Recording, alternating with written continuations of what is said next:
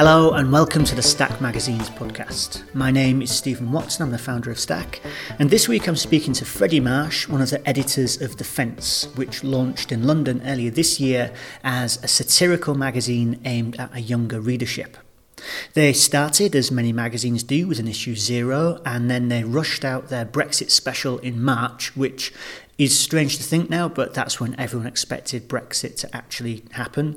Of course, that didn't come to pass, and the Brexit saga rumbles on, so Freddie and his team decided to take a breath and give themselves a longer run into their first proper issue, which is due out just a couple of weeks from now at the start of July. As he explains, The Fence is as much a magazine about London as it is about politics or current affairs, and I was really interested to hear how he's keen to position what they're doing as part of a noble tradition, but also fresh and vital, and something that absolutely has to exist in print. So I hope you'll enjoy this conversation with Freddie Marsh from The Fence.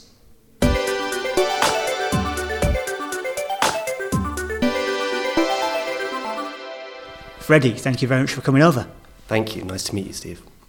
So you are one of the editors behind The Fence, which is a new satirical magazine. Tell me, and this might be an obvious question, but why make a satirical magazine now? Well, we felt that satire is an interesting weapon, but it's a weapon that's been co-opted by the establishment. If you look at people like Jacob Rees-Mogg and Boris Johnson, they wouldn't be where they were without the power of satire. So we felt that we had to do something that had more of a serious edge. That was partly to reflect, the type of interesting conversations you have, where it's relentlessly satirical, relentlessly amusing, it's relatively exhausting. Whereas if it is amusing but has a slight seriousness to it, a gravity, then it has a sort of resonance, which I think is relatively novel. So it's probably worth saying for our listeners who are not in the UK, Boris Johnson and Jacob Rees-Mogg are two of the principal proponents of Brexit. Yeah. Your first, I guess, full issue was the Brexit special. So this is clearly at the heart of your raison d'etre. Yes, well, it's looking to create something for what we might term millennials, which is a phrase I'm not particularly keen on, but for young people, where it's a younger version of magazines like Private Eye or The Oldie, edited by young people, written by young people, but there is a strong political aspect to it, but also an emphasis on culture, on society, and trying to appeal to a broad aspect of both men and women, not trying to be particularly niche in its targets. So it's made by younger people for younger people. Yeah. What is the material outcome of that? So how then is The Fence different from Private Eye, for example? In terms of the formats we're using, we're not interested in synoptic essays particularly. We're using collage essays a lot because in this age of the information overload, it's very difficult to reach sort of unilateral reading. So we have in our Brexit special, we have 2 collage articles, one of which is on the anniversary of Me Too, which is a collection of quotes, thoughts by one of our writers. And the other is Scandal Collage, where we've taken 30 of the most egregious and outrageous scandals of the last 12 years, which we felt led to Brexit, causing the dissonance between the political class and the population at large, which we felt was the primary factor behind the vote in June 2016. You mentioned the Me Too piece, yes. And reading that really, I think, was illustrative of the way that satire has to work today, because so you've got some quotes in there, for example, from Donald Trump, which read in and of themselves, they sort of almost are satire, except it's not, because he really said that stuff.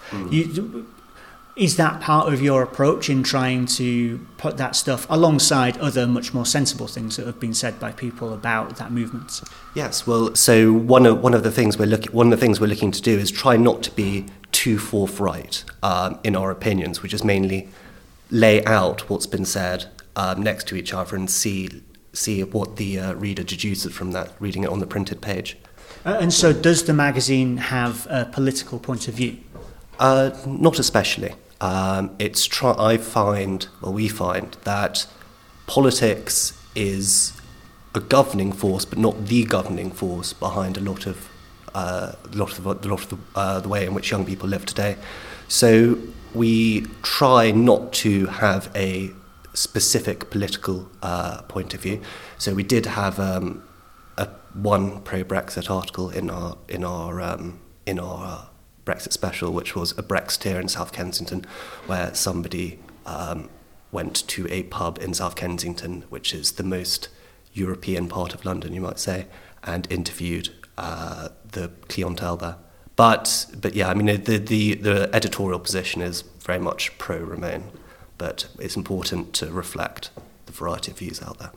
And it's also important to say that this is not just a magazine about Brexit, and indeed not just a magazine about politics. So you've got lots of other stuff in there. So in the Brexit issue, there's also a piece on like TV satire. So looking at the way that Netflix is coming and like trampling all over the big broadcasters. You've got like a little practical fashion series that's been running. So how does this stuff all fit together in one piece? Well, one of the things I'm very keen on is I think a lot of broadsheet journalism is is quite amateurish in a way. And one of the things we've been very keen on is getting writers who are embedded in that industry. So the Netflix article you just talked about, Steve, is written by a TV writer and who has been in meetings with Netflix. And we also have a chef writing fictional pieces about a young chef in London. And we've got a psychiatrist writing stream of consciousness novels about a psychiatrist in London. So we want to have real access into professional lives in London today, as opposed to people writing about something they don't necessarily know that much about. And so I suppose this is why it's important then that you write under pseudonym. So we can say that Freddie Marsh is not your real name. It is not, no. But so you use pseudonyms because you want, for example, the TV writer to be able to write something about Netflix without worrying about not getting picked up by Netflix in the future. Absolutely. It allows all our writers a degree of freedom, and I think it's a slight response to what we might call the byline-driven social media personality aspect of journalism today, and it's also quite a noble literary tradition, and it's something that all our writers have revelled in thus far. It is slightly difficult promoting the magazine, but I think it'll be worth the battle for the last 4 months. Yes. You mean difficult promoting the magazine because ordinarily you would get the writers to then start to tell people, I wrote this piece. Yes, well, I mean, in terms of our core writers, we have novelists, historians, very, very esteemed young writers, and they're not able to use their very considerable social media outreach to promote the magazine, which is frustrating to our financiers, but they quite enjoy it, and I quite enjoy the challenge too. I love it, financiers. Who are your financiers? There are 2 or 3 people who have, including myself, who have put in money for the project. And so is this, were you all like friends before you came to this? How did you all come together? Myself and the 2 founders are old friends, and the other 2 met at architecture school, and they're both architects, and we were together last summer, and we felt that there was a real space to do something about something interesting, something fun, something about London life, and we felt that we knew enough people that we could get it going, because we were at that stage in our lives where we're all in our early 30s, where we felt that we could bring people together, and that's been the best part of it. A lot of the pieces have been written collaboratively, and in this day and age where if you're working in the creative industries, you're essentially spending a lot of time by yourself. That's been one of the most enjoyable, if not the most enjoyable aspect of it, is sort of collaborating across design and art fields. So I think it's very relevant too that you start with this ambition of reflecting something of contemporary London, and there's a real sense of that in the magazine in terms of sometimes you're literally talking about iconic London places, sometimes, like with that fashion piece, you're not actually specifically referencing London at all, but it somehow feels of the city. Yeah, everything has to reflect back to London, essentially. So there is an article in Brexit Special which is rewatching La La Land, which is a long excoriation of the worst film to have ever briefly won an Oscar. But it was very important that I communicated to the writer that he had to reflect it from the perspective of somebody writing in London, somebody who is English, and that's very important to us, that everything has to have a sort of a London tint to it. And so, in fact, actually, it says in the editor's letter to the issue 0, you were going to begin with a new magazine for a new London, and you basically got shouted down. But maybe tell us, like, first why you wanted to do that, and then second why you got shouted down. Because it sounded. I was shouted down because it sounded a bit pretentious, which in retrospect it certainly is. But I wanted to do it because I felt that growing up in London, I was born in 1988. London in the 1990s had an incredibly vibrant print culture and media culture, whereas now London in 2019 has a cultural valency that it didn't have in the 90s. It's got a booming fashion industry, a booming film industry, which it didn't have in the 1990s, but it doesn't have the same impact in print that it once did. So that was kind of the real energy that I wanted to capture, but I didn't really do that in a new magazine for a new London. I was told that it sounded like a shampoo commercial, and I was not happy about it, and which was reflected in my first editor's letter. But there we are. It was right to be shouted at. We've now got a different tagline. Okay, good. So, it sounds like part of that then is just to do with the way that print has changed rather than how London has changed. So why did this thing need to be a print magazine?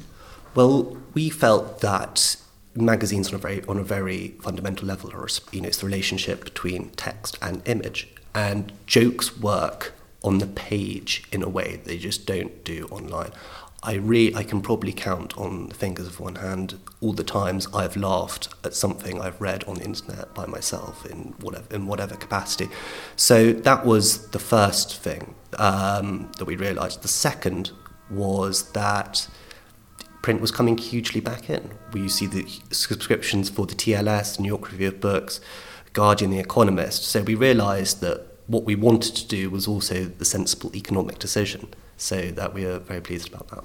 It's interesting. I think that satire is so dependent on its medium. It was Char and Bertie from Mushpit magazine who talked about the fact that they tried to do Mushpit online and it just wasn't funny because it just was like some silly nonsense online, whereas part of the joke is that someone has bothered to take this silly nonsense and turn it into a print magazine, which everyone knows costs a load of money and takes loads of time and effort.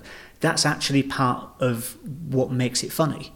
Yeah, I think it's also a level of respect for the artwork and the hours that have been put in, whereas the internet is full of people trying to be funny. If you log into Twitter, it's exhausting. Whereas there's something in print which immediately captures the reader's attention because it shows a level of respect for the reader. So in terms of our division between satire and the more serious content, we're going to have our graver articles online, but keep the jokes very much in print. Okay, so there's a new online version coming, or is that there already? There is a website which is a web shop which is going to be ready as of next week with the web shop, and we're going to have 3 or 4 articles from each issue, which are as I said, the slightly more graver ones in tone. The more serious stuff. Yeah. You mentioned that one of the reasons that your new magazine for New London got pulled was because of a slight pretentiousness. Yeah. I think there's a degree of pretentiousness that runs through this magazine. You play with this quite arcane tone There's a piece in the Brexit special, and heroic meditation upon Her Majesty's most loyal opposition, which is like a long satirical poem, kind of recalling Alexander Pope or something.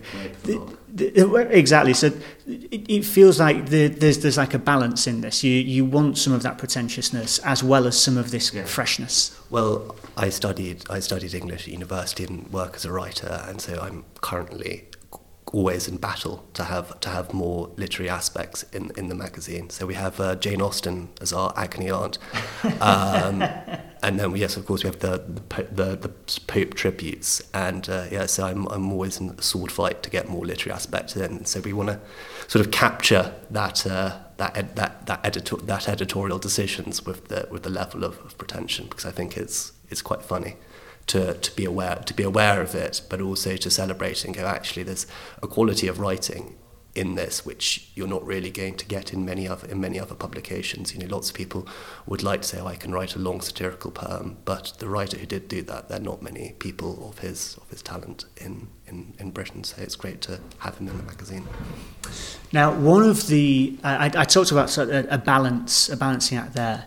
And one of the balancing acts that you're going to have with satire is taste, because the whole point is that you need to be pushing boundaries with the taste, otherwise it's just a bit too safe and not interesting. Yeah. But I want to pick you up on a couple of bits where I felt like, ooh. So we've mentioned the fashion advice piece a couple of times. So in issue 0. It's like a photo story with, I think, like 4 setups where you've got a girl meeting her boyfriend's friends for the first time and fashion advice for that. And I looked at that and I saw a woman in the image being looked at by a bunch of men, and I just thought, oh man, I don't know, I'm not with that. I don't like that. Then in the next issue, you have the same story with a man meeting his girlfriend's friends for the first time, and I was like, oh yeah, fine, yeah, no problem. Was it always intended as 2 things to follow one after the other? Yes. Well, we're going to develop that story not in the next issue, but going forward. Yeah, it's very important for us not to have stuff that is too laddie, or on the other hand is what might be deemed as misandrist. We want to have the tone where we're not turning people off in any way. You want to have it the same as when you meet somebody you find very funny. More often than not, they're not the people saying sort of outrageous things. So we don't really want to be pushing. We don't really want to be pushing boundaries. I think it's very possible to be very funny without upsetting people. Okay, so which brings me to the next one. The La La Land piece. So now, I'm totally with you on the writing. I actually didn't even watch the film, but I can believe that what's there is absolutely fair. There's a couple of pictures in that piece of children. I think it's like a child in a detention camp, and there's like a child terrified with what looks like some US soldiers, and that like really struck me as it has a lot of impact, and I felt like, what's that doing there? The decision we felt that sort of La La Land represents the death of America as a cultural power, where it's going back to its musical roots, the 1950s, to try to say something new, in the same way that the Iraq War represented the end of American hegemony. So it was a slight travel down Pretension Street, but works out.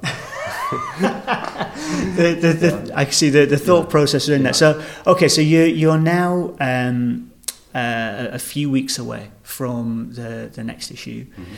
What can we expect to see the same and what different for is the next issue 2 officially? It's issue 1 according. Right. So the next issue we have our regular features. So we have Patrick Bateman, our restaurant critic, Jane Austen, our agony aunt, and then we've got some new exciting things like the psychiatrist I mentioned earlier. We have, in tribute to Zembla magazine, we're reimagining interviews with dead writers. So we have Isaac Chotiner, who's at the New Yorker, who's very famous for interviewing these hard-hitting, gloves-off interviews. He's doing one of George Orwell. We have a long piece about Jordan Peterson and Jordan Peterson's lack of theological knowledge. And then we talk about Jordan Peterson in reference to After Dark, which is the famous intellectual debate programme of the mid-1990s. We have a long article about the tutoring industry and how it's a cowboy-led operation. And we have one rather silly article, which is My Very Expensive English Wedding, the musical, which is a musical, but with song lyrics. And that has been the subject of a lot of labour. And we have we have Ye Work, so it's a We Work, but reimagined as a restoration play, which is once again me getting my way with the literary stuff, but it's being formatted as a playbill. So there are lots of more trivial treats than we had in the Brexit special. And yes, we have a long article about, I thought it was very interesting with Fleabag, how well received that was. And I'm writing a long article on the relationship between art and politics, and how often more often than not very interesting art pieces are not inspired by politics, actually inspired by lots of other things. Because we've listened, the last 5-10 years, there's been an enormous amount of artworks that have tied themselves in to politics to sort of leverage a value which I don't think has always been deserved. So that's our more serious article in the next. So can we consider this one the first fence proper? Because an issue 0 is always a starting point. It's kind of a bit of a testing ground. The Brexit issue is kind of weird to think now, but you were trying to get that out ahead of Brexit, which obviously still hasn't happened. So is this the first one where you'll say, okay, this is issue 1 and this is the first of what we're intending with this magazine? Yeah, absolutely. Well, the one person who doesn't operate under a pseudonym is our art director, Matthias Clotti, and he has been under a lot of pressure to get these 2 issues done to deadline. So we are just spending a lot of time with him, really perfecting it, because the visual aspect of the magazine, as we said, is absolutely integral to it. So we really want to have a sort of a very interesting relationship between the image and the text of this one, and to give him more time to realise that. So yeah, this is going to be our first one where we feel that the identity is set, though we might go back to an entirely trivial one in future issues. It really depends on what proves popular and what mood we're in, and the relationship between that too, the market and the ego. All right, well, good luck getting that third one out. Sorry, the first proper one out. We'll look forward to seeing where it goes next. Thank you so much, Steve.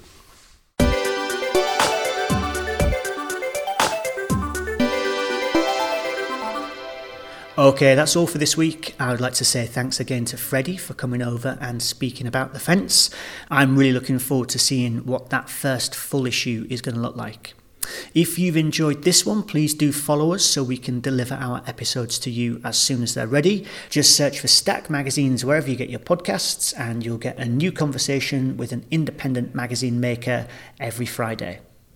Thank you very much for listening to this one, and we'll be back with another episode next week.